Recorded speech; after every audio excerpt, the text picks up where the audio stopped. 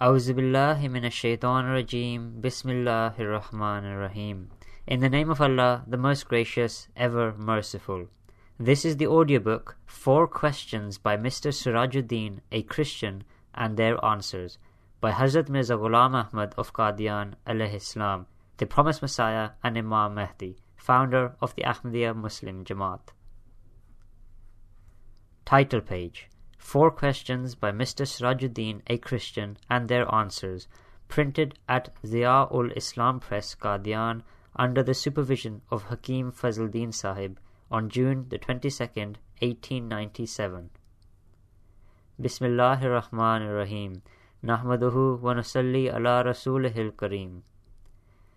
Footnote: in the name of Allah, the gracious, the merciful, we praise him and invoke his blessings upon his noble messenger sallallahu alaihi wasallam. End of publisher footnote. Sirajuddin, a Christian gentleman from Lahore, has sent me 4 questions requesting to give their answers. I have prepared these answers and thought it proper to have them published for the benefit of the public at large. The following is my response to the 4 questions. Question 1. According to Christian belief, Jesus' mission in this world was to show his love for mankind and to sacrifice his life for their sake. Can the mission of the founder of Islam be said to possess both these qualities, or can it be described in better terms than love and sacrifice? Answer: let it be clear that by asking this question, the gentleman actually wants to know whether, for the salvation of sinners, the Holy Quran also suggests an accursed sacrifice, similar to the Christian doctrine that Jesus came to love sinners, to take upon himself the curse of their sins, and to die for them. Or does the Holy Quran offer mankind a better means of attaining salvation? In answer to this question, Mr. Sirajuddin should know that the Holy Quran never teaches the concept of an accursed sacrifice, nor does it consider it lawful for the sin or curse of one person to be transferred to another, let alone that the curses of hundreds of millions of people should be foisted on one man. The Holy Quran clearly says, "La taziru waziratun wizra ukhra." No one will bear the burden of another. Publisher footnote: Surah Bani Israel, chapter 17, verse 16. End of publisher footnote. Before I go on to present the Quranic teachings in relation to salvation, I find it necessary to expose the falsity of this Christian doctrine so that anyone who wishes to compare the teachings of the Holy Quran and the Gospel regarding salvation may easily do so. Let it be clear that the Christian doctrine that God, out of his love for the world and in order to bring salvation to mankind, transferred the sins of disobedient, disbelieving, and wicked people to his beloved Son Jesus, and made him accursed, and caused him to be hanged on the cursed cross to deliver the world from sin, is completely wrong and shameful from whatever aspect one may look at it. If weighed on the scales of justice, the act of imputing the sin of one man to another is unjust, and human conscience can never accept that a criminal should be allowed to go free while an innocent person is punished for his crimes. This doctrine is again falsified when we consider the reality of sin from the viewpoint of spiritual philosophy. The fact is that sin is a poison that is born when man does not obey God, does not love him fervently, and does not remember him with love. A person whose heart has become estranged from God's love is like a tree which, having been uprooted from the soil and therefore being unable to absorb water, withers with each passing day and soon loses all its verdure. Sin devastates man just as dryness kills a tree. Divine law has prescribed 3 remedies for this condition. Firstly, love. Secondly, istighfar, i.e., the desire not to expose something. As long as a tree's roots remain covered by the earth, it has every chance of remaining green. Thirdly, repentance, i.e., turning to God in all humility to absorb the water of life, to attain nearness to him, and to be released from the darkness of sin through righteous deeds. Verbal repentance is not enough. True repentance must be accompanied by good deeds which bring one nearer to God. Prayer, too, is a form of repentance, because through it we seek nearness to God. This is why when God breathed life into man, he called it Ruh. Publisher footnote: Ruh, according to the lexicons, also means happiness and tranquility. End of publisher footnote. For his true happiness and peace lies in acknowledging and loving God and submitting to him. He has also called it Nafs. Author footnote: Nafs, according to the lexicons, means the self. End of author footnote. He has also called it Nafs, for it seeks union with God. He who loves God is like a tree firmly rooted in the soil. This is man's ultimate bliss. Just as a tree sucks and absorbs water from the earth and expels harmful substances through it, when a person's heart is nourished by the water of divine love, it is easily able to get rid of all poisonous influences. Having immersed itself in God, it continues to receive pure nourishment that causes it to grow and flourish and bear good fruit. But those who do not have their roots in God cannot absorb this nourishing water. They become drier with every passing moment, and all their leaves fall off, leaving behind bare and unsightly branches. Since the aridity of sin results from estrangement, the obvious remedy is the establishment of a firm relationship with God, as the law of nature itself testifies. Referring to this, God the Glorious says, Ya ayyatuhan nafsul mutmainna irji'i ila rabbiki radiyatan mardiya fadkhuli fi ibadi wadkhuli jannati. Publisher footnote: This is from Surah Al-Fajr, chapter 89, verses 28 to 31 of the Holy Quran. End of publisher footnote. I.e., O soul that is at peace with God, return to thy Lord. He is well pleased with thee, and thou art well pleased with him. So enter thou among my chosen servants, and enter thou my garden. Ardent and passionate love for God is, therefore, the only effective remedy for getting rid of sin. Acts of piety that result from this love help to extinguish the fire of sin, because when man performs good deeds for the sake of God, he thereby testifies to his love for him. The first stage of love, which can be likened to a tree that has been planted in the earth, is to have such faith in God that one values him above everything else, even above one's own life. The second stage, which can be compared to a tree that has firmly taken root in the soil, is istighfar. Publisher footnote: Seeking forgiveness for one's sins. End of publisher footnote.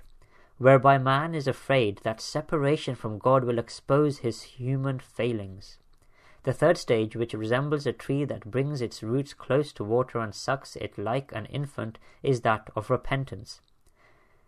The philosophy of sin is that it results from one's estrangement from God, and, therefore, can only be avoided by establishing a relationship with him.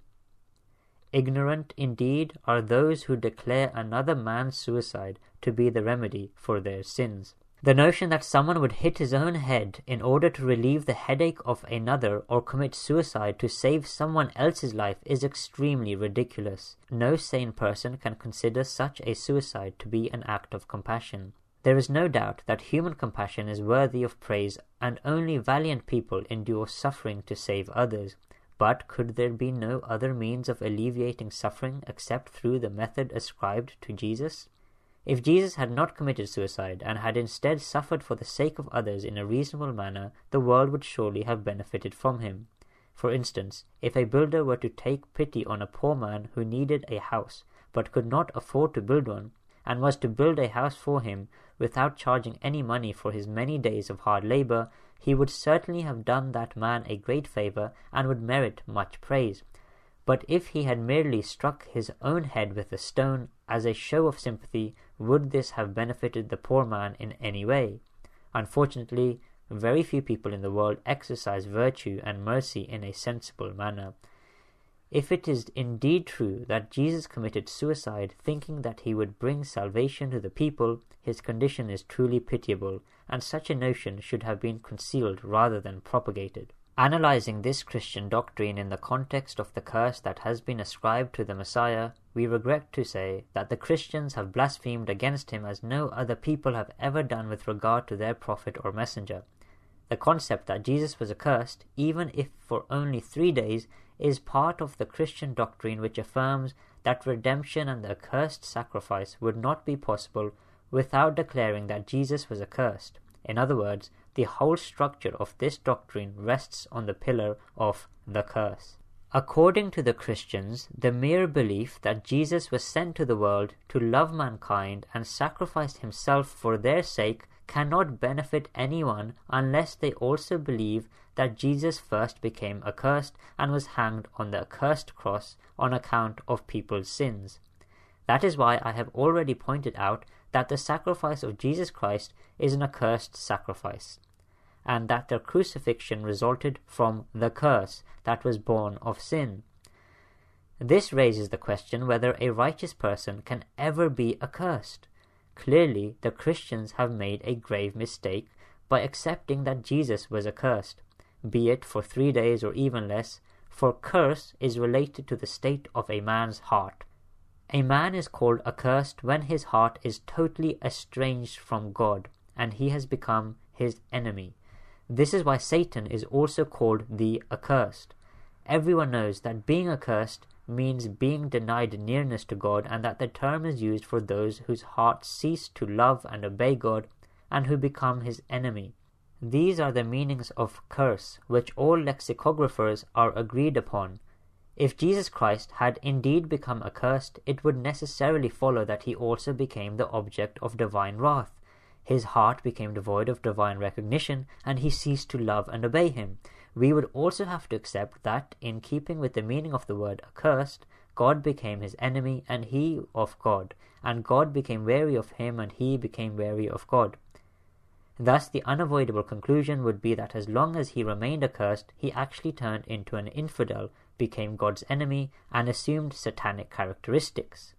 Holding such a belief about Jesus amounts to accepting that he was the brother of Satan, God forbid. I believe that, with the exception of those who are evil by nature, no person who has any fear of God in his heart would ever dare to be so disrespectful about a righteous prophet. Once we have rejected the notion that Jesus' heart actually became accursed, we also have to admit that the doctrine of the accursed sacrifice is false and nothing more than a creation of ignorant people. Cursed indeed is a salvation that cannot be attained without declaring Jesus to be Satan, i.e. estranged from God and weary of him.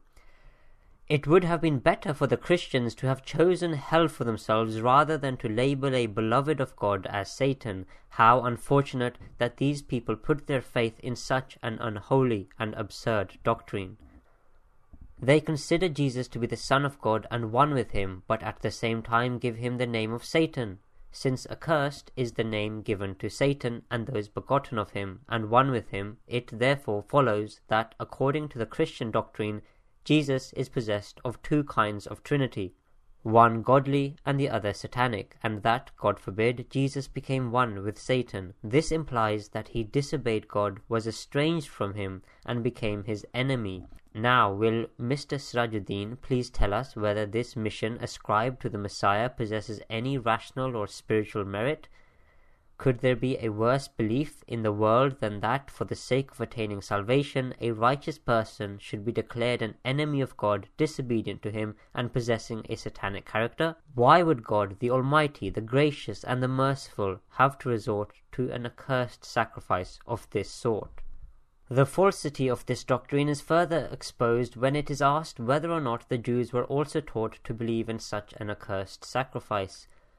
Obviously, if God had no other means of bringing salvation to mankind, except that he should have a son who should take upon himself the curse of all sinners and be put on the cross as an accursed sacrifice, then there is no reason why it should not have been mentioned in the Torah or the other Jewish scriptures. No sane person can ever accept that the eternal law of God, which he has prescribed for the salvation of mankind, should keep on changing, and that different laws should operate at different times. One in the time of the Torah, a second in the time of the Gospel, a third in the time of the Holy Quran, and yet other laws in the times of other prophets who appeared in different parts of the world. After much analysis, we can conclude that neither the Torah or any other book of the Jews teaches this kind of accursed sacrifice. I recently wrote letters to some prominent Jewish scholars asking them to state under oath what their Torah and other scriptures teach them about salvation. Have they been taught to believe in the redemption of mankind through the sacrifice of God's Son, or have they been taught something else?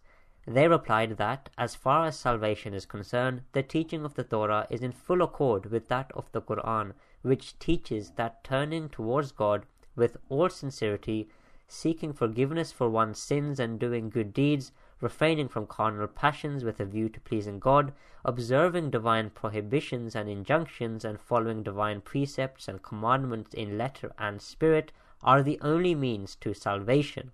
Departure from these teachings, which have been repeatedly mentioned in the Torah and stressed by God's holy prophets, has brought punishment on many. These Jewish scholars did not only send me detailed letters but also presented me with a number of rare and excellent books written by their scholars on this subject. I still possess these letters and books. Anyone who wishes to see them is welcome to do so. I hope to incorporate all these arguments in a separate book. Every sensible person should reflect with fairness and justice that if God Almighty had indeed pronounced Jesus Christ to be his Son, and had transferred the curse of others to him, and had pronounced this accursed sacrifice to be the means of man's salvation, and this was the teaching that had also been given to the Jews, why have they concealed it to this day, and why do they oppose it so vehemently? This objection is further strengthened when we find that there was a long line of prophets who came to revive the Jewish teachings, and Moses himself conveyed it to hundreds of thousands of people. How then did the Jews forget a teaching that was communicated to them by such a continuous line of prophets, particularly when they had been instructed to inscribe these divine commandments on their gates, doorposts, and shirt sleeves, and teach them to their children and memorize them? This is totally inconceivable. Can anyone who has a pure conscience assert that, despite these warnings, all the Jewish sects forgot the beautiful teachings of the Torah on which their very salvation depended? The Jews have always maintained that the principles of salvation laid down in the Torah are the same as those prescribed by the Quran. They testified to this when the Holy Quran was being revealed, and continue to do so to this day. The letters and books that I have received from them reiterate the same thing. Had the Jews been taught the concept of an accursed sacrifice for the attainment of salvation, there was no reason why they should have kept it a secret. They might, of course, have contended that Jesus was not the Son of God, his crucifixion was not the crucifixion of God's true Son, rather the Son who was to bring true salvation would appear at a later time. But it was impossible for all the Jewish sects to deny the basic teaching that was written in their books and had been reiterated by God's holy messengers. Jewish people still exist, as do their scholars and books, therefore anyone who is in doubt can ask them directly. A seeker after truth would surely require the testimony of the Jews in this matter, for they are the primary witnesses and have been memorizing the Torah for hundreds of years. It surely does not behove righteous people to entertain absurd and irrational beliefs, such as considering a humble human to be God without the testimony of the earlier law and its followers, or the testimony of reason, and to consider him to be from God and from Satan at the same time. This doctrine appears even more untenable when viewed from yet another angle, i.e., what benefit has this accursed sacrifice brought to those who believe in it, and thus oppose the eternal teaching of the Torah, place one man's sins upon another, and condemn a pure and pious person as being accursed, alienated from God, and a friend of Satan?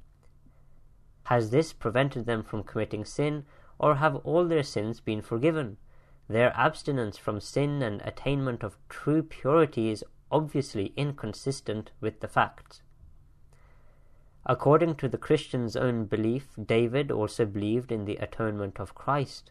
But they further assert that thereafter he murdered an innocent person in order to commit adultery with his wife, misappropriated the state treasury for the satisfaction of his own selfish desires, married as many as 100 women, and continued to commit sin every day until the end of his life with blatant disregard for divine commandments, God forbid.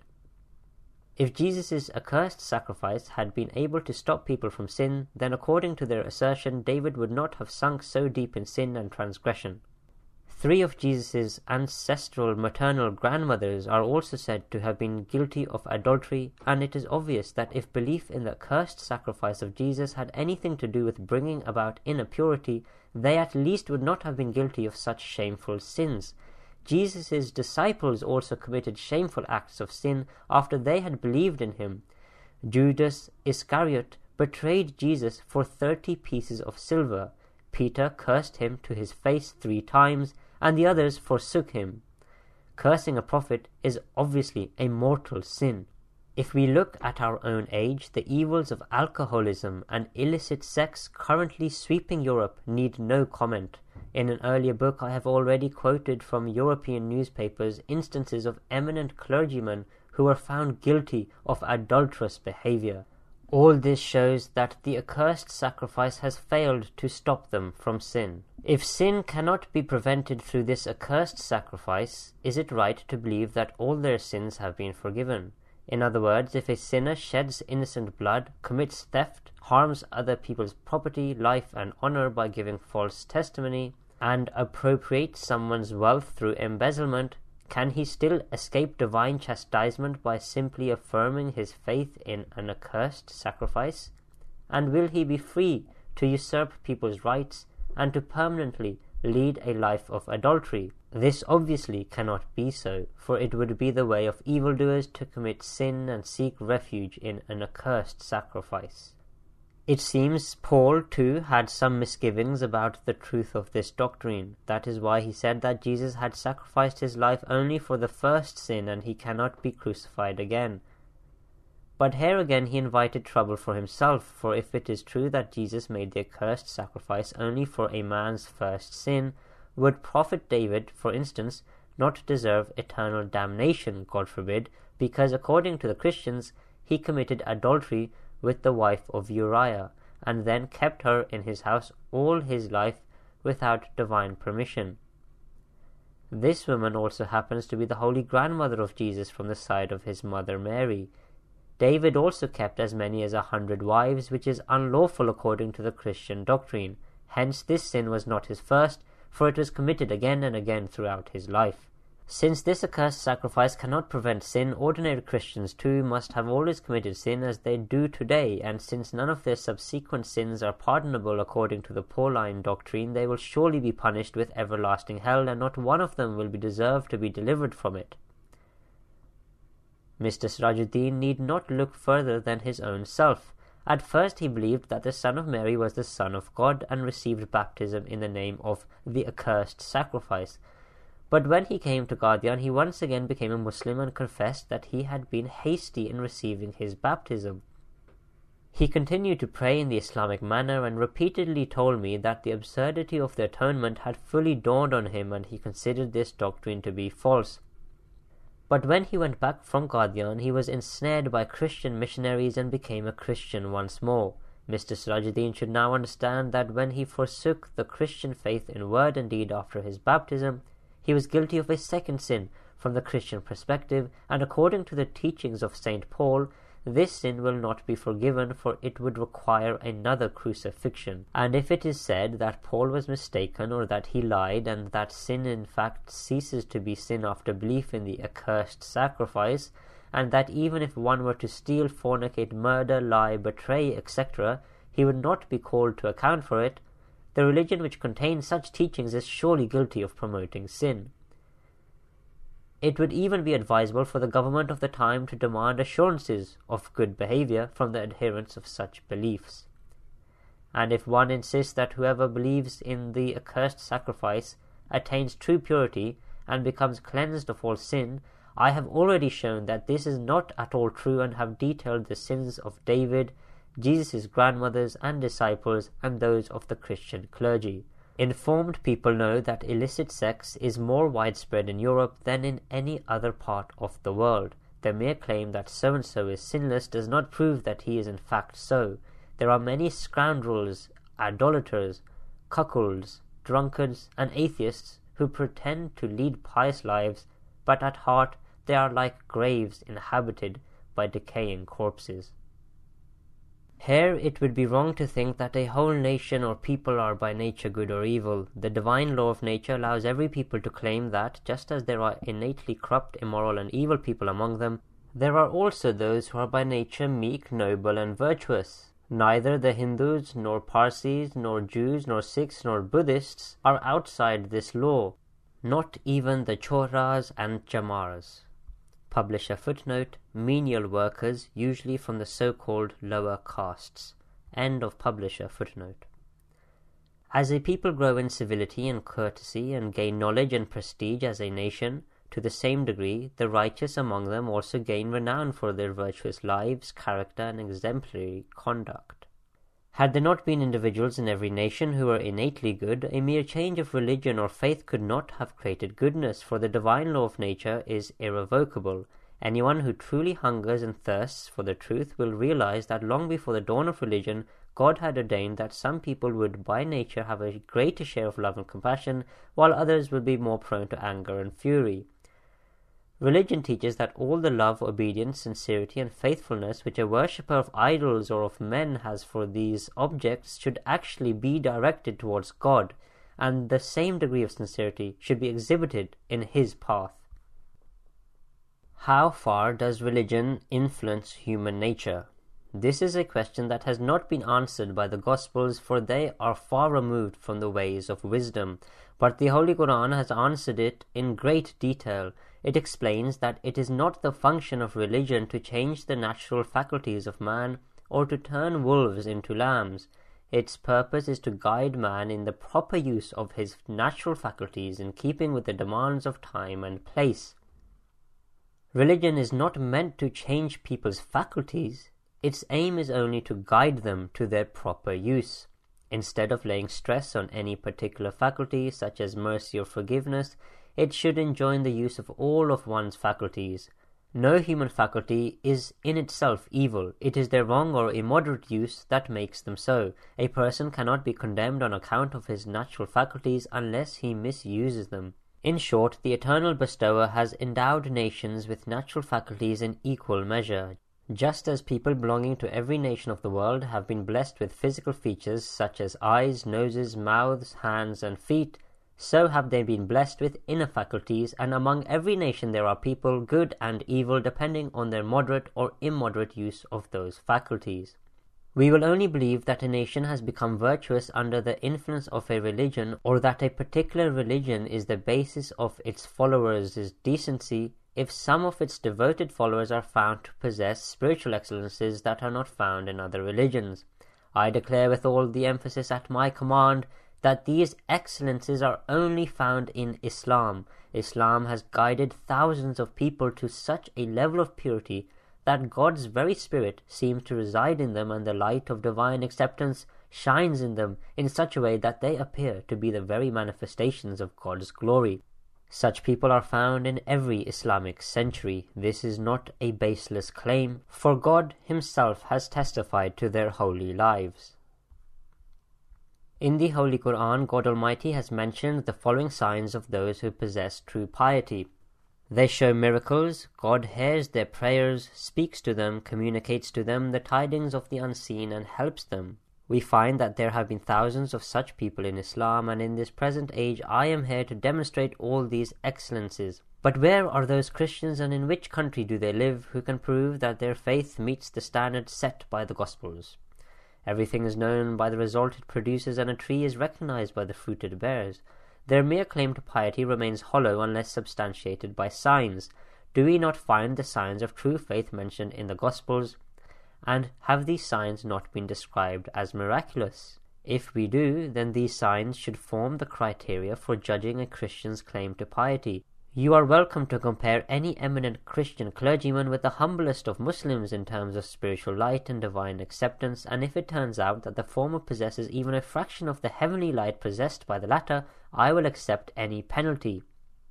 This is why I have time and again published announcements challenging the Christians. I can say in all honesty and truth, and God is my witness, that there is absolutely no doubt in my mind that only through Islam can one acquire the true faith and true piety that comes from heavenly light. The virtuous life that I have been blessed with is testified to by heavenly signs and is not a mere claim on my part. It is impossible to prove that a person's life is truly pious, or to reveal someone's latent hypocrisy and disbelief without the help of heavenly testimony.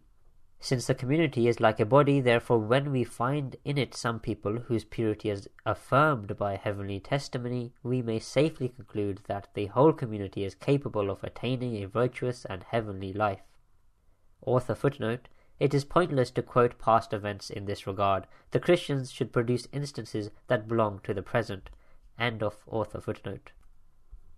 It was because of this that I issued an announcement addressed to the Christians that could have settled the matter. If they had been looking for the truth, they would have taken it seriously. I reiterate that both Christians and Muslims claim to possess faith and piety. But the question is, which of the two religions actually possesses true faith and true piety in the sight of God, and which of them consists of only satanic inspirations, and whose claim to a pious life is a delusion resulting from spiritual blindness?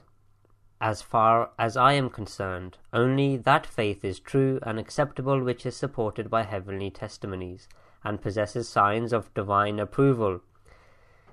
Similarly, the life of an individual can only be considered holy and pious if heavenly signs testify to it. If it was only a question of verbal professions, every religion would claim that there have been and still are many truly pious and virtuous people among them.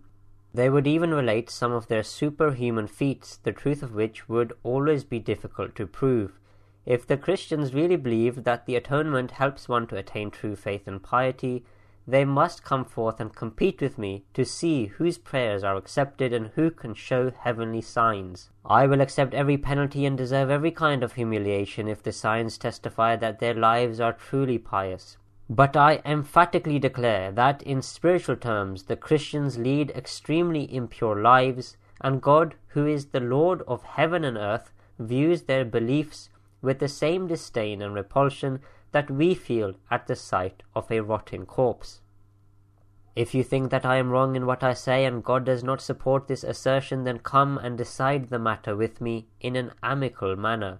But I repeat, Christians do not possess true piety that descends from heaven and enlightens the hearts, and the pious among them are only those who are pious by nature, and such people are found in every nation.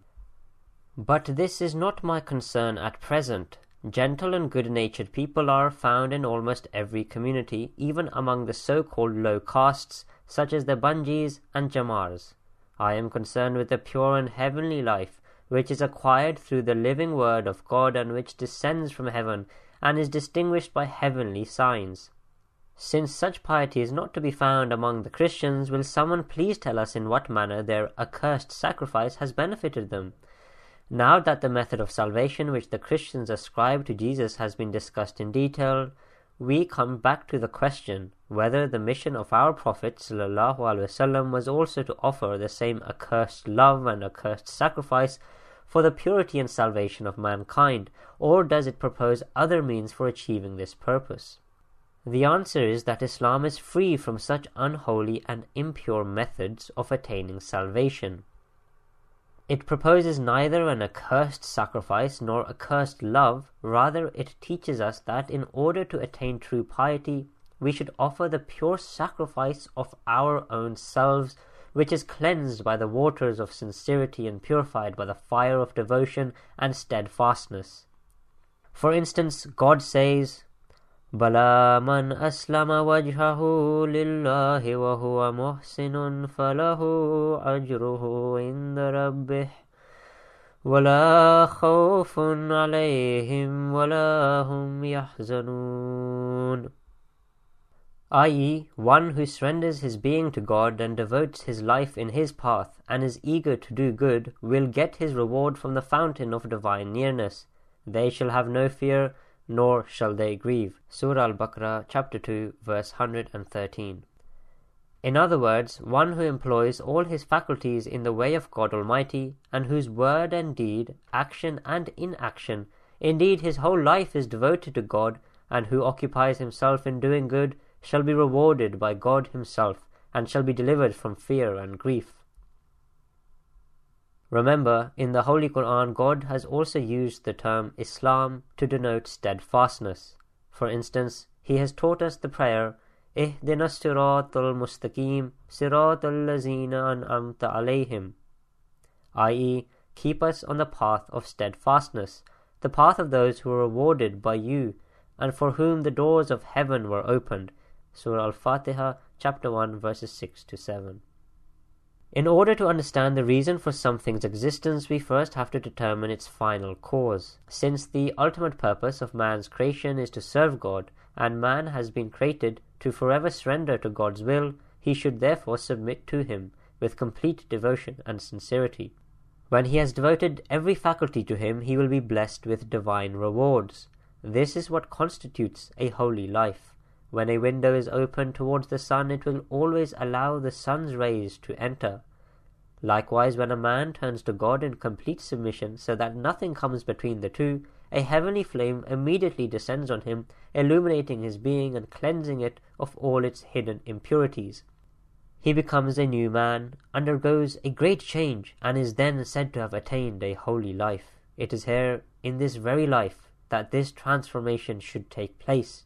This is how Allah Almighty speaks of it in the Holy Quran. Man kana fi hazihi a'ma fahuwa fil akhirati a'ma wa adallu sabila, i.e., whoever is blind in this world and does not see the light of God shall continue to be blind in the hereafter. Surah Bani Israel, chapter 17, verse 73. In short, the faculties that man requires to see God must be taken by him from this world to the next. One who fails to develop these faculties in this world, and whose faith remains confined to mere stories and fables, will languish in eternal darkness. God teaches us that in order to attain a life of purity and salvation, we must become entirely His, prostrate at His threshold with true sincerity. We must disassociate ourselves from the wickedness of declaring created beings as God, even if we are beaten, cut to pieces, or burnt alive. We must testify to God's existence even at the cost of our lives. Thus He has named our religion Islam, which means to lay down our lives before Him. The law of nature clearly testifies that what the Holy Quran teaches about the attainment of purity and salvation also holds true in the physical world. Every day we observe that a lack of proper nutrition causes disease among animals and plants. In nature, the remedy for this is the use of wholesome food and avoiding what is harmful. Trees, for example, have two inherent qualities that help them stay healthy. One, they force their roots into the soil lest they should become separated from it and wither away. Two, they draw water from the soil using their roots in order to sustain themselves. Providence has prescribed the same laws for man. Man achieves true success only when he establishes himself in God with sincerity and steadfastness, and roots himself in His love with the help of istighfar. Publisher footnote, seeking forgiveness from God. End of publisher footnote. And then draws divine water through meekness and humility, surrendering himself to God, and repenting in both word and deed. Thus he draws heavenly water to himself in such a way that it removes all the dryness caused by sin, and he is able to overcome his weakness.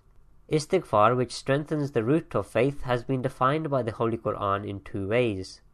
The first meaning of istighfar is to stop committing sin, which overwhelms a person when he is separated from God, and to anchor one's heart in His love and to seek His help by losing oneself in Him. This istighfar is characteristic of those who are so close to God that they consider even a momentary separation from Him worse than death. They continue to seek God's forgiveness so that He may forever keep them immersed in His love. The other meaning of istighfar is to free oneself from sin, to hasten towards God, and to be captivated by His love, just as a tree is held firmly by the earth, so that by growing in piety the human heart may escape from the aridity and decay of sin. Both these states are called istighfar, because ghafr, from which the word istighfar is derived, means to cover up and suppress. Hence, istighfar means to pray that God continues to overlook the sins of one who immerses himself in His love and does not allow the roots of human weakness to be exposed. Rather, He envelops him in the mantle of His divinity, and bestows upon him a part of his holiness, or that God may cover up the root that has been exposed due to sin and protect it from the adverse effects of this exposure. Since God is the source of beneficence and his light is quick to dispel all darkness, therefore the right way to attain a pure and pious life is to seek refuge from this terrifying state of darkness and exposure by extending both our hands towards the fountain of purity, so that its water may run towards us with full force and wash away all our impurities. No sacrifice pleases God more than our surrendering ourselves to him with all our heart and soul and accepting even death in his path. This is the sacrifice God teaches us when he says, لَن تَنَالُوا الْبِرَّ حَتَّى تُنْفِقُوا مِمَّا تُحِبُّونَ, i.e., you cannot attain true righteousness unless you spend in his path all that you love. Surah Al-Imran, chapter 3, verse 93. This is the path towards which the Holy Quran guides us. Heavenly signs also proclaim loud and clear that this is indeed the right path, and reason too testifies the same. Something that is wholly unsupported by testimony cannot be equal to that which has been substantiated by many witnesses. The teachings which Jesus of Nazareth acted upon were the same as contained in the Holy Quran, hence he received his reward from Allah. All those who take these holy teachings as their guide will also become like Jesus. This holy teaching is not only capable of making thousands of people like the Messiah, but has actually done so thousands of times. On the other hand, let me respectfully ask the Christian missionaries what spiritual progress they have made by declaring a poor and helpless human to be God. I am ready to accept your claim only if you can prove it, and if you cannot, then come, unfortunate idol worshippers, and witness our achievements and enter the fold of Islam. It is fair to say that he alone is truthful whose piety, spiritual knowledge, and love of God are testified to by heaven, and that he who is supported by mere tales and myths is a wretch and a liar who gorges himself on filth. Question 2. If the aim of Islam is to guide mankind towards Tawheed, or the unity of God, why in its early period did it wage jihad against the Jews, while their revealed books only teach the unity of God? Or why should it now be considered essential for the Jews and those who already believe in the unity of God to become Muslims in order to attain salvation? Answer. Let it be clear that at the time of our Holy Prophet ﷺ, the Jews had strayed far from the teachings of the Torah. Their scriptures taught the unity of God, but they had ceased to derive any benefit from this teaching and had forgotten the ultimate cause for which man was created and for which the scriptures were revealed.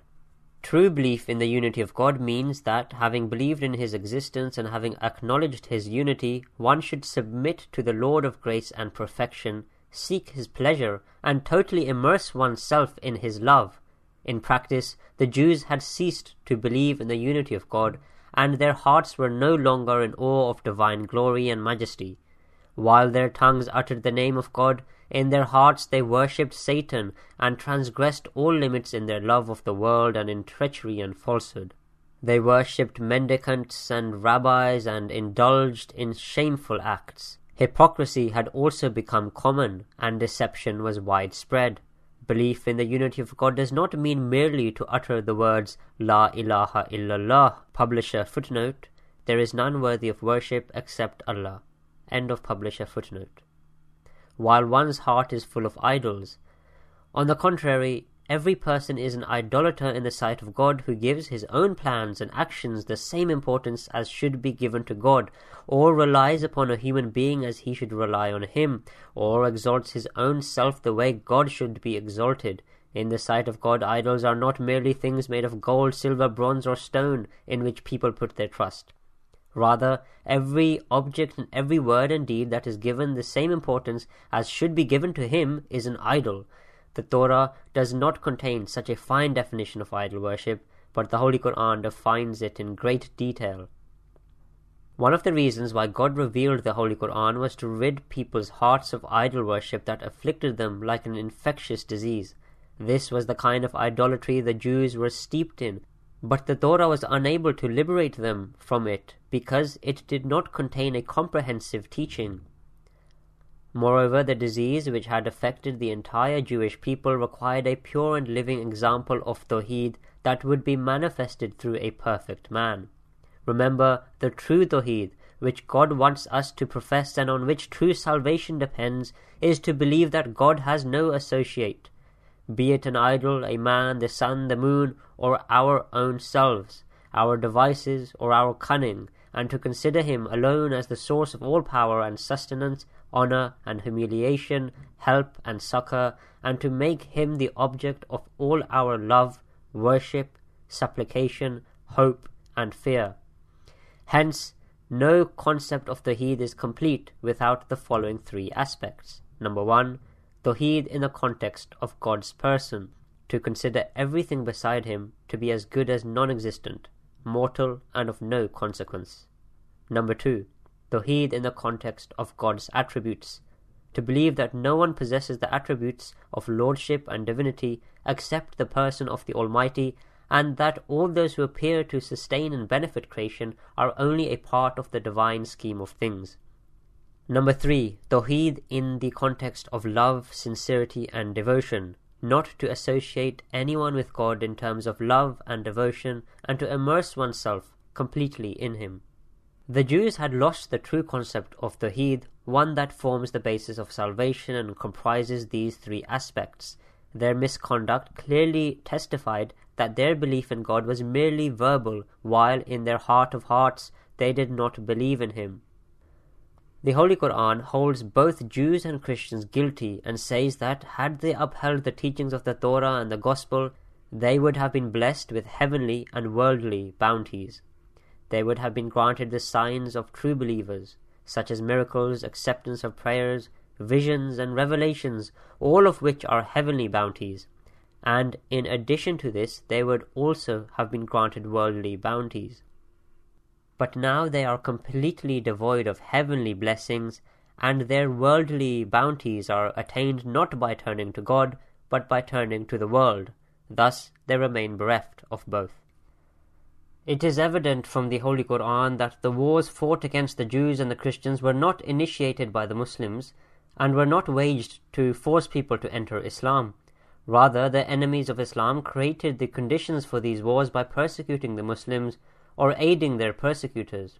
And when they had themselves created these conditions, God decided to punish them. But He, in His mercy, still gave them the choice that whoever embraced Islam or agreed to pay jizya, publish a footnote, tax levied on non-Muslim citizens of a Muslim state, end of publish a footnote, would be spared.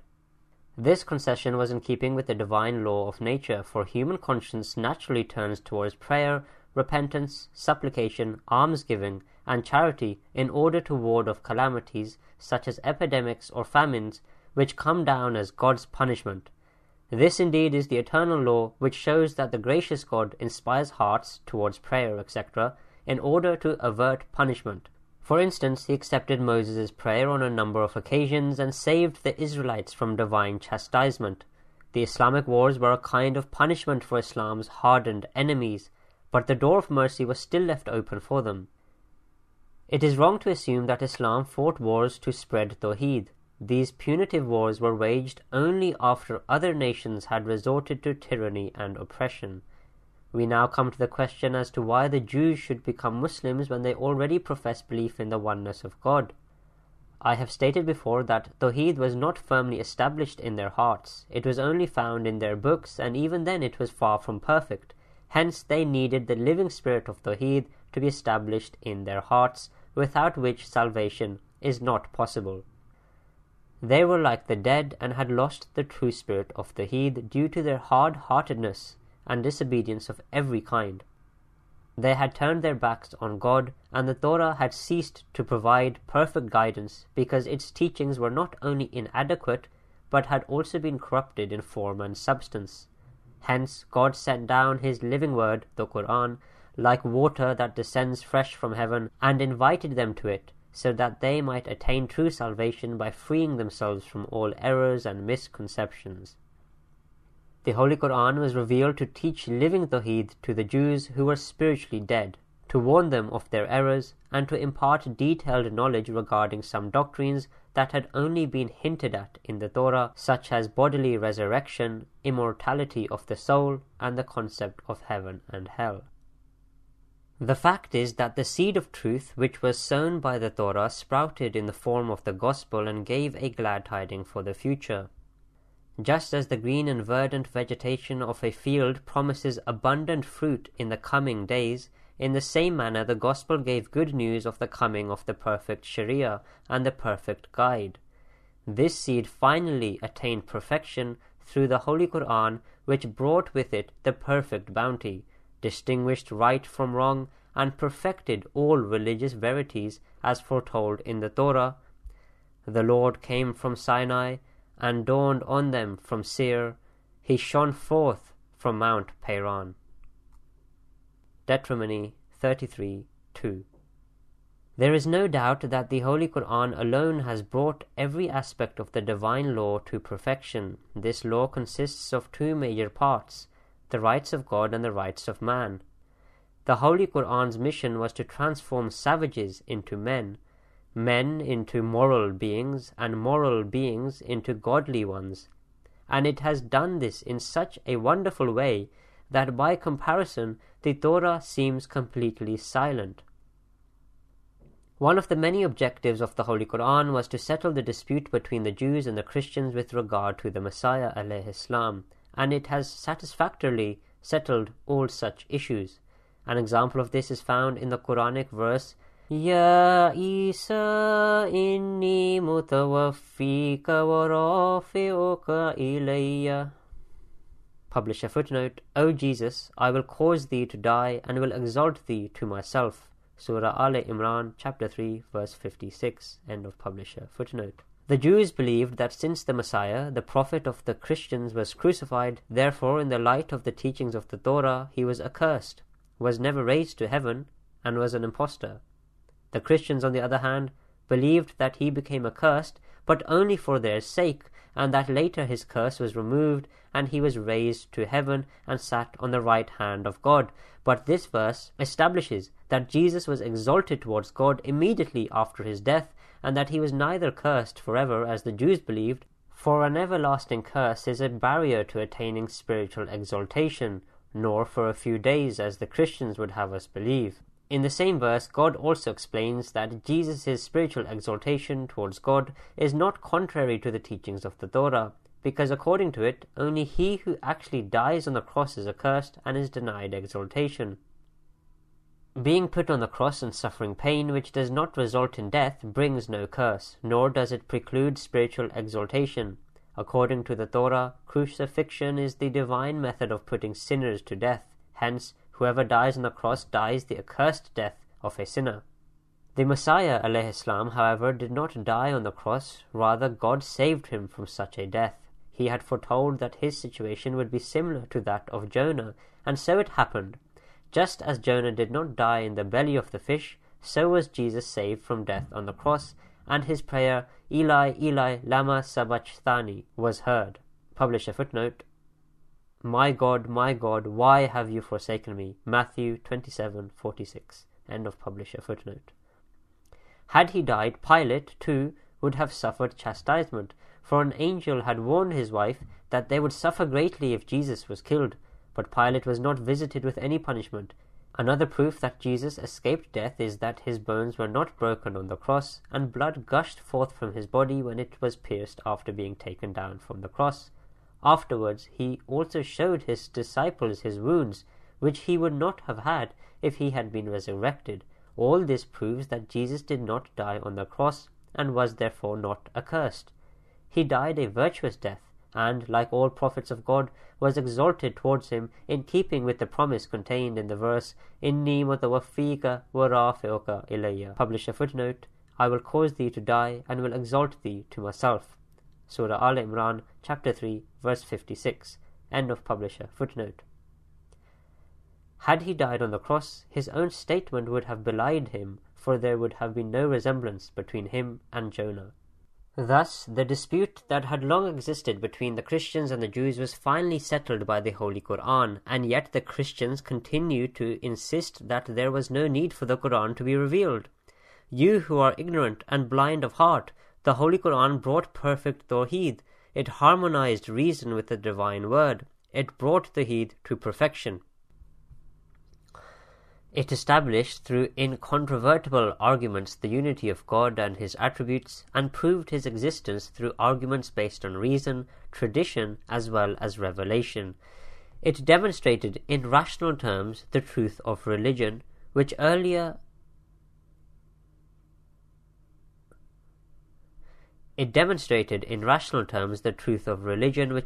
rested on mere stories, and provided a rational basis to each and every one of its doctrines. It perfected the chain of religious truths and verities, which was hitherto incomplete, and absolved Jesus of the curse of crucifixion, and testified that he was an exalted and true prophet. Are these blessings not enough to prove the need for the Holy Quran?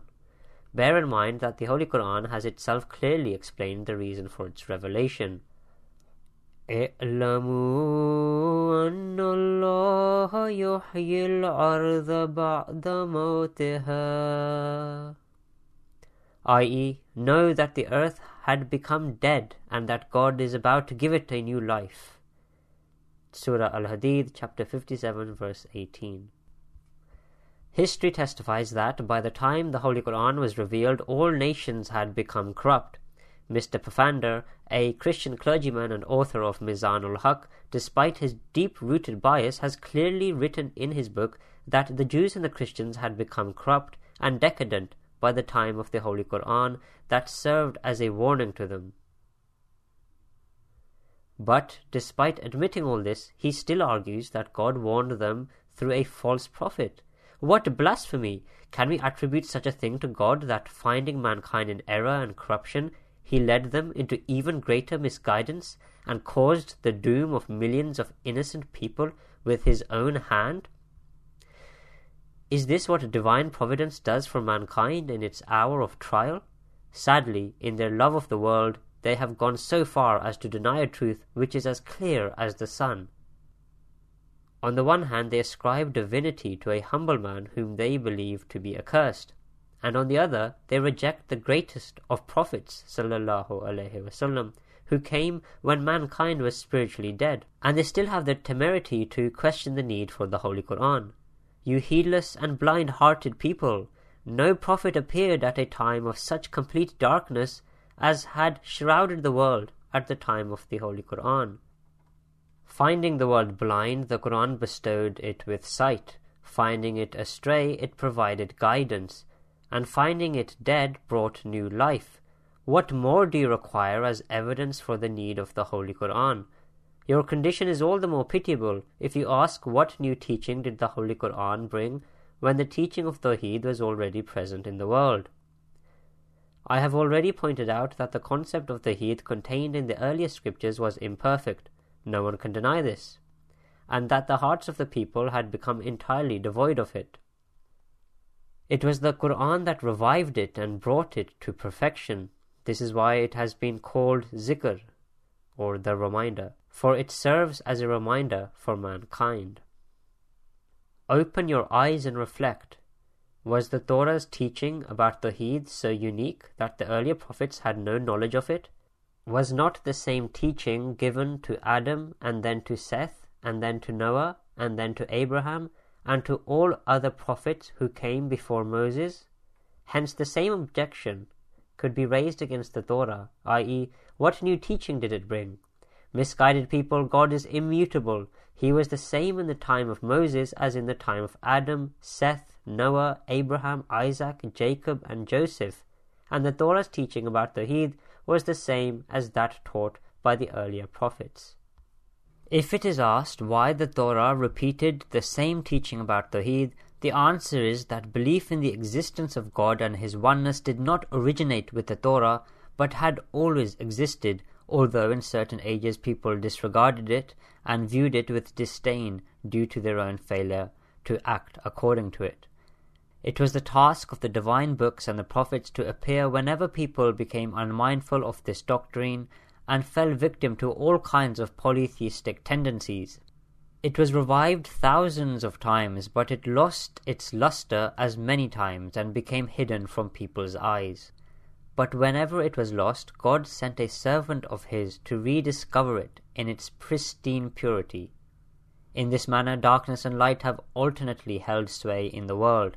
The best criterion for judging a prophet is to see the time in which he makes his appearance and the reformation he brings about. In seeking the truth, one must think in these terms and pay no attention to the dishonest assertions of mischievous and biased people. One should consider the state in which a prophet finds his people and honestly try to find out what transformation he brings about in their character and beliefs. This is how we can learn of the prophets who appeared at the time of the greatest need, and those who came when the need was not so dire. Sinners require a prophet, just as the sick require a healer, and just as the spread of sickness demands a doctor, so does the spread of sinfulness call for a reformer. Keeping this principle in mind, if we were to look at the history of the Arabian Peninsula and compare the condition of the Arabs before and after the advent of the Holy Prophet ﷺ, we would find that this final Prophet ﷺ excelled all others in terms of his holy influence, spiritual power, and bestowal of heavenly blessings. We would also realize that the need for the Holy Prophet ﷺ and the Holy Quran was far greater than that of all the other books and prophets put together. Take Jesus, for instance. Which of the world's needs were fulfilled by his coming, and what proof is there that he fulfilled any need at all? Did he bring any fundamental change in the morals, character, and beliefs of the Jews? Did he cause his disciples to attain true self-purification? There is no evidence for any of this. All we know is that a handful of greedy and avaricious people chose to follow him and ended up committing disgraceful acts of betrayal and infidelity. To me, the supposed suicide of Jesus is no more than an absurdity that casts a shadow upon his reason and sanity. Can any sensible person commit such an act which, even under human laws, is a crime? We therefore ask, what did Jesus teach, and what did he bring to the world? Did he only come for the accursed sacrifice which cannot stand the test of reason or justice? Remember, the Gospel contains no new teaching. All its teachings were already in the Torah, and a large portion are found in the Jewish book of the Talmud even today. Jewish scholars have always protested that particular verses of the Gospel have been plagiarized from their scriptures. Only recently I have received a book written by one such scholar who has gone to great lengths to prove this point. He has even quoted the sources from which the verses were taken. I sent for these books so that I could show them to Mr. Sirajuddin, but unfortunately he left without seeing them. Christian researchers admit that the Gospel is no more than a summary of the Jewish teachings that were preferred by the Messiah alayhi salam. But they also add that the purpose of his coming was not to impart any new teaching. His real objective was to sacrifice himself, i.e. to offer the accursed sacrifice which I have no desire of mentioning again and again in this book.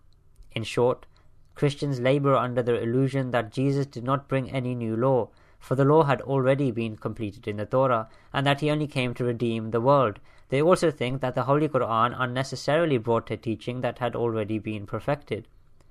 This is no more than a delusion that has completely eroded their faith. The truth is that since man is prone to error and forgetfulness and is unable to show steadfastness in his practice of divine injunctions, he is always in need of someone to remind him and revive his faith.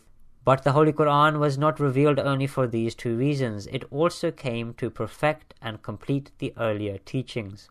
The Torah, for instance, laid great emphasis on revenge and retribution because this was the need of the time, while the Gospel stressed forgiveness and forbearance. The Holy Quran, on the other hand, teaches us to consider the circumstances before choosing one or the other. In all other aspects too, the Torah inclines to one extreme and the Gospel to the other, while the Holy Quran teaches appropriateness and enjoins actions according to the needs of time and place. Although the essential teaching of all three books is the same, one places greater emphasis on one aspect while the other stresses another, And the third, the Holy Quran, teaches a balanced course of action which conforms to human nature. The Holy Quran teaches us the wisdom of acting in accordance with the situation. The Torah stresses undue harshness. Author footnote: the teachings of harshness and leniency were appropriate in the context of the people of the time, but they were not the final teachings that could not be abrogated. End of author footnote. The Gospel emphasizes unjustifiable forgiveness, but the Holy Quran enjoins appropriateness. Just as milk is formed when blood enters a mother's breast, so do the injunctions of the Torah and the Gospel turn into wisdom when they find expression in the Holy Quran. Had the Holy Quran not been revealed, the Torah and the Gospel would be like arrows shot by a blind person, finding their mark once in a while, but missing most of the time. The Torah taught the Sharia through tales and the Gospel through parables, but the Holy Quran taught it through wisdom for those who seek the truth. How can the Torah and the Gospel be compared to the Holy Quran? Even if we were to spend all our lives comparing the Book of Moses or Jesus' Gospels with only the first chapter of the Holy Quran, Surah Al-Fatiha, which compromises only 7 verses, we would not find in those scriptures the same religious truths, verities, and spiritual treasures in the same perfect sequence, composition, and inherent order as we do in Surah Fatiha. This is no idle claim because the Torah and the Gospel cannot equal the wisdom contained in Surah Al-Fatiha alone. But how can we bring this matter to a conclusion if Christian clergymen do not agree to any of our suggestions? If they really believe that the Torah or the Gospels contain wisdom and truth and manifest the excellences of the Divine Word in the most perfect way, I am ready to offer them a reward of 500 rupees in cash if they can produce from their voluminous books, which are about 70 in number, the same truths and verities of the law, the well-organized and well-arranged pearls of wisdom and knowledge, and excellences of the Divine Word, which we present from Surah Al-Fatiha. And if this reward is not enough, I am willing to increase it as much as possible on their request. In order to come to a decision, I will prepare and publish a commentary of Surah Al-Fatiha, in which I will present a detailed exegesis of the verities, truths, and characteristics of the Divine Word contained in it. Then the Christian clergyman will be required to show that the Torah, the Gospel, and their other books contain the same truths and verities found in Surah Al-Fatiha, and possess all the features that distinguish the Word of God, i.e., those miraculous qualities that cannot be found in the work of man.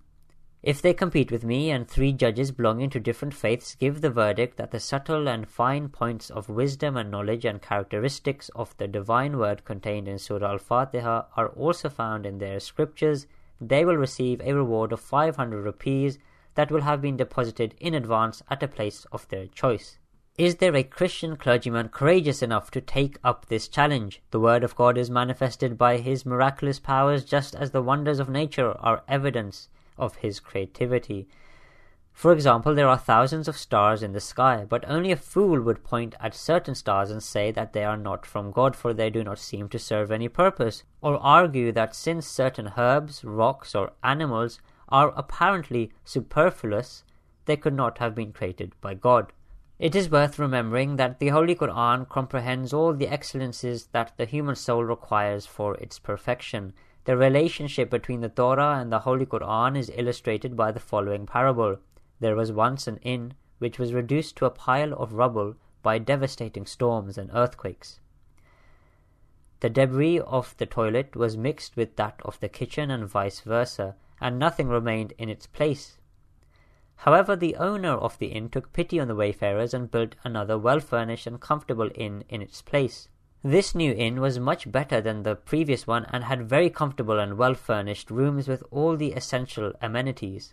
When building the new inn, the owner not only reused some of the bricks from the old inn, but also brought in more bricks, timber, and other materials for the new structure. The Holy Quran is the second inn. Let those who have eyes see. Here another objection needs to be addressed. Once it is understood that the best and most perfect teaching is one which teaches appropriate action in keeping with the demands of time and place, and expounds in detail all the points of wisdom, why is it that only the Holy Quran has brought these 2 points to perfection, and why do the Torah and Gospel not possess this distinction? The answer is that the fault does not lie either with the Torah or the Gospel, but with the limited capabilities of their people. The Jewish people with whom Moses alayhi salam was concerned had lived as slaves under the pharaohs for 400 years and experienced such severe persecution that they had become ignorant of the essence of equity and justice. It is obvious that if a ruler who is also a teacher and mentor is just, his justice will be reflected in the hearts of his subjects, and they will naturally incline towards justice, civility, and decency. But if he happens to be a tyrant, his subjects will also become cruel and oppressive, and most of them will lose their sense of justice. This is what happened to the Israelites. Having lived for so long under the despotic rule of the pharaohs and suffered all kinds of persecution, they lost the true spirit of justice. The primary obligation of Moses alayhi salam was to teach them justice. This is why the Torah contained verses that laid so much stress on ensuring justice and equity. Of course, there are verses in the Torah which teach compassion, but on closer analysis they only serve to protect the boundaries of justice and to curb unreasonable passions and vindictiveness. But the purpose behind the teaching of compassion contained in the Gospel, which lays overwhelming stress on forgiveness and avoiding retribution, is very different. A close look at the Gospel shows that it addressed people who lacked the virtue of forbearance and forgiveness, and it desired that their hearts should not be eager to take revenge, but they should exercise patience, forbearance, forgiveness, and clemency. This was because by the time of Jesus alayhi salam, the moral condition of the Jews had greatly deteriorated. Litigation and vendetta had exceeded all limits, and under the pretext of upholding the rules of justice, they had completely lost the virtue of mercy and forgiveness. The teachings brought by the Gospel were thus specific to a particular time and people, but they did not present the true picture of the divine law. The Holy Quran, therefore, came to rectify them. When we carefully study the Holy Quran and look closely at its contents with an unbiased mind, we realize that it does not lay as much stress on retribution and revenge as is evident from the account of battles and rules of retribution mentioned in the Torah. Nor does it place complete emphasis on forgiveness, non-violence, and clemency as taught by the Gospel. On the contrary, it repeatedly enjoins maruf and forbids munkar. Publisher footnote: Maruf, that which is considered appropriate and acceptable in a society; munkar, that which is considered indecent and unacceptable in a society. End of publisher footnote. In other words, it commands us to do what is appropriate and best in keeping with the requirements of reason and the law, and to shun what is forbidden and inappropriate. A study of the Holy Quran shows that it requires us to believe in its laws, injunctions and prohibitions on the basis of knowledge and understanding, and desires to liberate us from the shackles of self-imposed prohibitions and injunctions, and spells out its holy Sharia in the form of universal laws. For instance, it enjoins the universal law that one should do what is maruf and avoid munkar. These two terms are very comprehensive and give a rational complexion to the Sharia. Thus we are taught to consider what constitutes true piety on any given occasion. If someone has wronged us, should we punish or forgive them? If someone wants to borrow 1,000 rupees from us to squander on his son's wedding and celebrate it with pomp and ceremony, arranging fireworks and singers and fulfilling other family customs, then even though we can afford to lend him the money, we ought to take into account the principle of ma'ruf and munkar and consider whom we are trying to help. The Holy Quran has similarly prescribed the condition of appropriateness in everything good that we do, so that we may progress spiritually as well as materially. With this, I have fully answered Mian Sirajuddin Sahib's second question. I have made it clear that Islam did not wage war against the Jews to force them to accept Tawheed. Rather, the opponents of Islam instigated these wars through their own mischief. Some of them were guilty of raising the sword against the Muslims, some of helping the aggressors, and some of forcefully obstructing the propagation of Islam. It was to punish and subdue such aggressors that God Almighty permitted war. It is extremely unfair and outrageous to allege that the Holy Prophet ﷺ did not fight his opponents for 13 long years because he had not gained a position of strength. These objections would only be justified if his adversaries had not been responsible for the atrocities and bloodshed which had been committed in Mecca for 13 years, or had not conspired to murder the Holy Prophet ﷺ, nor to exile him from his homeland, or if he had left for Medina of his own free will without being persecuted. But even our opponents know that the Holy Prophet ﷺ exercised great patience in the face of every atrocity committed by his enemies, and strictly forbade his companions from retaliating. The unbelievers were guilty of shedding the blood of many innocent Muslims and torturing many others. Ultimately, they attempted to assassinate the Holy Prophet ﷺ, but God Almighty saved him from being harmed by his enemies and helped him reach Medina in safety. He also gave him the tidings that those who killed with the sword would themselves be its victims. One must be fair. Does all this mean that as soon as the Holy Prophet ﷺ had gathered enough followers around him, he revealed his aggressive intent, which had been long concealed? The extent to which the Christians have fallen prey to their religious bias is extremely pitiable. Do they not know that the Holy Prophet ﷺ had only 313 companions with him when they were forced to fight the Battle of Badr, the first battle of Islam, and that most of them were either too young or totally inexperienced in warfare? Could anyone rely on such a small number of people to confront and overcome the entire might of the Arabian warriors and thousands of others, including the Jews and the Christians? It is obvious that the Muslims came out only in self-defense, and not with the intention of destroying their enemy and attaining victory. In order to take on such formidable armies, it would have been necessary to mobilize at least 30 or 40,000 men. It is quite evident that these battles were thrust upon them, and that they fought under divine commandment and not on the basis of material strength. Another objection that needs to be resolved is that if salvation depends on faith in Tawheed and on good deeds done out of love and fear of God, why were the Jews invited to enter Islam? Was there no one among the Jews who lived by the norms of Tawheed and submitted unconditionally to God? In answer to this, I have already shown that by the time of the Holy Prophet ﷺ's advent, most Jews and Christians had deviated from the right path, as is testified by the Holy Quran, وَأَكْثَرُهُمْ فَاسِقُونَ, and most of them are perfidious. Surah Al-Tawbah, chapter 9, verse 8. Since most of them were transgressors who had to all intents and purposes stopped practicing piety and observing the norms of Tawheed, God in His mercy and keeping with His eternal practice desired that a prophet be sent for their reformation.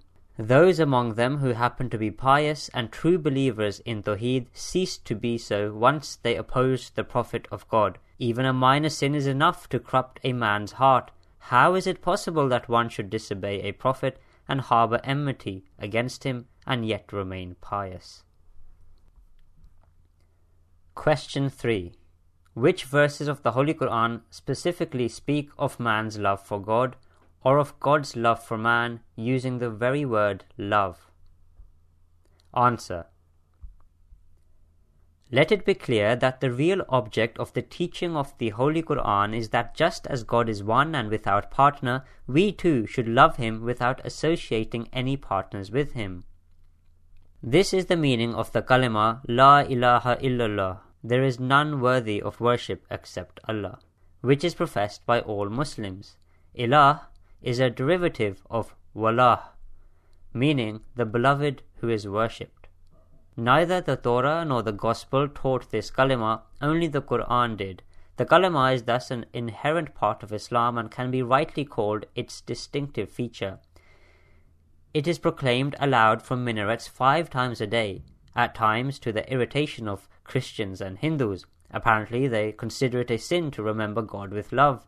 It is a unique characteristic of Islam that every day at the break of dawn the muezzin proclaims aloud, Ashhadu Allah ilaha illallah, i.e., I bear witness that we love, adore and worship no one except Allah. The same call is repeated from mosques in the early afternoon. at Asr, mid-afternoon, Maghrib, sunset, and this resounding call also fills the heavens at Isha, evening. Do we find this in any other religion? What is more, the word Islam itself means love, surrendering oneself to God and being ready in all sincerity to lay down one's life in His path, as signified by the word Islam, is a state that originates from the fountain of love. The word Islam also indicates that the Holy Quran has not confined love to mere verbal profession, but has taught us how to love and sacrifice ourselves in practice. Is there any other religion in the world that has been named Islam by its founder? Islam is indeed a wonderful word which conveys truthfulness, sincerity, and love. Blessed is the faith called Islam. God speaks of divine love in these terms: وَالَّذِينَ آمَنُوا أَشَدُّ حُبًّا لِلَّهِ, i.e., true believers are those who hold God dearest. Surah Al-Baqarah, chapter 2, verse 166. فَاذْكُرُوا اللَّهَ كَذِكْرِكُمْ آبَاءَكُمْ أَوْ أَشَدَّ ذِكْرًا, i.e., celebrate the praises of Allah as you celebrate the praises of your fathers. Nay, remember Him with far greater love. Surah Al-Baqarah, chapter 2, verse 201. قُلْ إِنَّ صَلَاتِي وَنُسُكِي وَمَحْيَايَ وَمَمَاتِي لِلَّهِ رَبِّ الْعَالَمِينَ, i.e., tell them who seek to follow you, my prayer and my sacrifice and my life and my death are all for the Almighty Allah. Surah Al-An'am, chapter 6, verse 163. This means that whoever wishes to follow the Holy Prophet ﷺ should offer the same sacrifice. Elsewhere he says that if you hold your own life, your friends, your property and your wealth dearer than God and His Messenger ﷺ, then go your separate ways until God decides. He also says, وَيُطْعِمُونَ الطَّعَامَ عَلَى حُبِّهِ مِسْكِينًا وَيَتِيمًا وَأَسِيرًا إِنَّمَا نُطْعِمُكُمْ لِوَجْهِ اللَّهِ لَا نُرِيدُ مِنْكُمْ جَزَاءً وَلَا شُكُورًا, i.e., believers are those who feed the poor and the orphan and the prisoner solely for the love of God, saying, we feed you only for God's pleasure and His love. We desire neither reward nor gratitude from you. Surah Ad-Dahr, chapter 76, verses 9 to 10. In short, the Holy Quran is full of verses that enjoin us to show our love for God in word and deed, and to love Him more than anything else. As for the second part of the question pertaining to God's love for mankind, let it be clear that the Holy Quran contains many verses in which God says that He loves those who repent. Author footnote: divine love is not like human love, which involves pain and agony of separation. Rather, it means that God treats those who do good deeds in the same way as a lover treats his beloved. End of author footnote. Do good deeds and exercise patience. But nowhere does the Holy Quran say that God also loves those who love infidelity, sin and injustice. Rather, in their case, it uses the word ihsan. Publisher footnote: compassion, kindness, benevolence. End of publisher footnote. For instance, it says, وَمَا أَرْسَلْنَاكَ إِلَّا رَحْمَةً لِلْعَالَمِينَ, i.e., we have sent thee out of compassion for the entire world. Surah Al-Anbiya, chapter 21, verse 108. Since the world includes disbelievers, sinners, and evildoers, God has opened the door of His mercy for them too, and they can also attain salvation by following the guidance contained in the Holy Quran. I also declare that, according to the Holy Quran, God's love for mankind is not such that He should be required to crucify His Son and cause Him to be accursed in order to redeem the sins of the evildoers. Curse upon the Son of God will obviously entail a curse upon God Himself, God forbid, for, according to the Christians, the Father and the Son are inseparable. Godhood and curse cannot go together. Another point to consider is, by what love did God kill the virtuous and save the wicked? Surely no righteous person would be guilty of such conduct. The third part of the question is, where in the Holy Quran is it written that man should love his fellow beings? The answer is that, instead of using the word love, the Holy Quran uses two different terms, i.e. mercy and compassion. The word love has been used specifically for God because love culminates in worship. Author footnote. Whenever the word love has been used in connection with human relationships, it does not imply true love. According to Islamic teaching, true love is only for God. Every other love is unreal and is only called love in the figurative sense. End of author footnote. But in the case of mankind, the Holy Quran uses the words mercy and kindness instead of love. For love results in worship, while compassion results in sympathy. It is because of their failure to understand this difference that people of other faiths have conferred upon God's creatures what was in fact due to God. I do not believe that Jesus could ever have taught such idolatry. I would rather believe that such abhorrent teachings were added to the Gospels at a later stage, and Jesus was unjustly blamed for them. In short, the Holy Quran uses the word compassion in relation to mankind.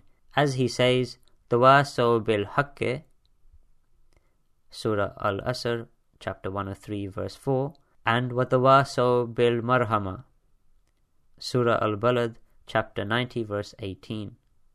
I.e., believers are those who exhort one another to truth and compassion. Elsewhere, he says, Inna Allah ya'muru bil adli wal ihsani wa ita'i zil qurba. I.e., God enjoins you to show justice to all people, and if you wish to go further, then be kind to them, and better still, show such compassion towards your fellow beings as you would do towards your own kindred. Just consider whether there could be a better teaching than one that does not stop at enjoining compassion for mankind, but goes further and teaches Ita'i zil qurba, being kind to others just as one is kind to one's kindred, which results from a natural desire to do good. Often one who shows kindness expects something in return, and at times shows resentment towards one who fails to acknowledge it. Occasionally, swayed by one's emotions, one might even remind others of what one has done for them. But the doing of good through a natural inclination, which the Holy Quran compares to doing good to one's kindred, is indeed the highest and final stage of virtue. It is like a mother's kindness for her child, which is her natural instinct. Obviously, she does not expect any gratitude from a mere infant.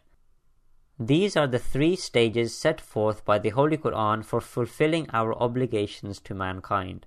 But when we look at the Torah and the Gospel, we must admit that we do not find such sublime teachings regarding our obligations to our fellow beings. How can we expect them to teach us the third stage of compassion when they have not even fully comprehended the first two? The Torah was revealed only for the Jews, and the Messiah came solely for the lost sheep of Israel.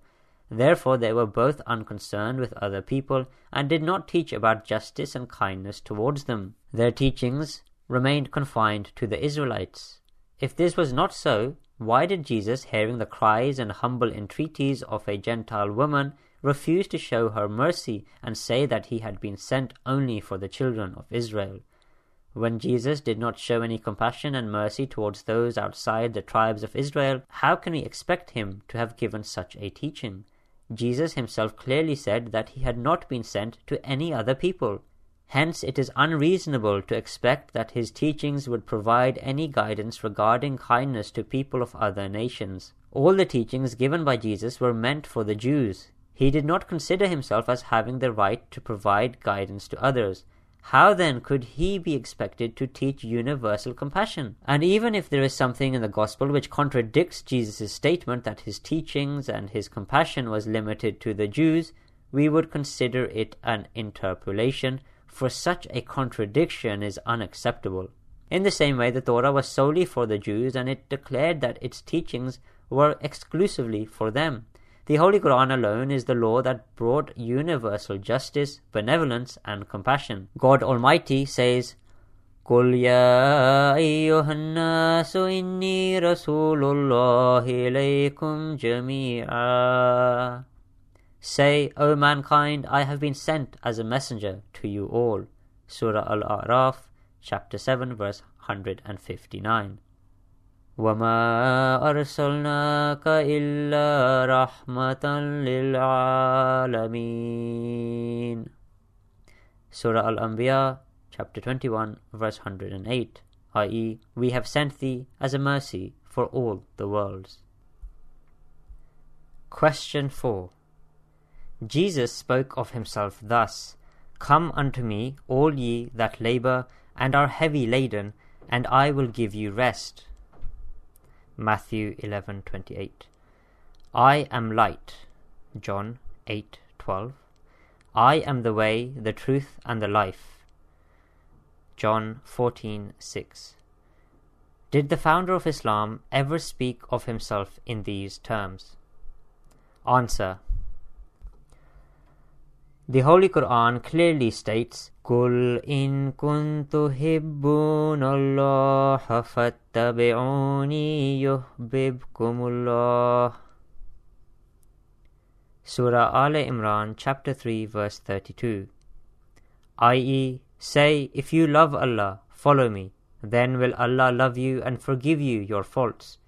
The promise that by following the Holy Prophet ﷺ one is loved by God surpasses all the sayings of the Messiah, for there can be no station higher than attaining the love of God. Who is more worthy of proclaiming himself the light than he who leads to God's love? It is for this reason that the Lord of Honour and Glory has named the Holy Prophet ﷺ the light. He says, قَدْ جَاءَكُم مِّنَ اللَّهِ نُورٌ.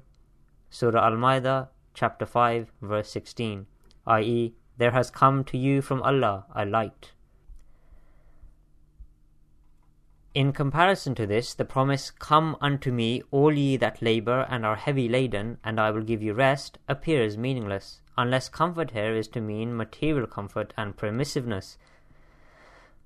When a Muslim truly becomes a Muslim, he has to offer prayers 5 times a day, wake up before daybreak for morning prayer, perform his ablutions with water even in the extreme cold of winter, go to the mosque 5 times a day for congregational prayers, leave the comfort of sleep in the small hours to offer tahajjud. Publisher footnote, pre-dawn supererogatory prayer. End of publisher footnote. Restrain himself from looking at women, abstain from alcohol and other intoxicants, respect the rights of others for fear of divine reckoning, observe fasts for up to 29 or 30 consecutive days every year in fulfillment of God's commandment, and discharge all other kinds of financial, physical and spiritual obligations. On the other hand, the moment a Muslim becomes a Christian, he is relieved of these burdens. Sleeping, eating, drinking and seeking physical pleasure becomes his sole objective. Like animals, he is immediately relieved of all prohibitions and does nothing but eat, drink and indulge in base pleasures. If this is really what is meant by Jesus' promise, I will give ye comfort, then we concede that the Christians, on account of the license they have given themselves, find great comfort in this physical and transitory existence, and in this they have no equal in the world.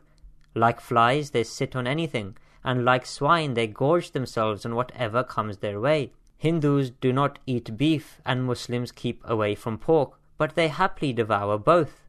The saying, Isayi bash harche khwahi bakan. Publisher footnote, be a Christian and do whatever you like. End of publisher footnote, is indeed true. In its prohibition of swine, the Torah has gone so far as to forbid even touching it, and it clearly says that the prohibition is for all times. But these people do not desist from it, even though it was so abominable in the eyes of all the prophets.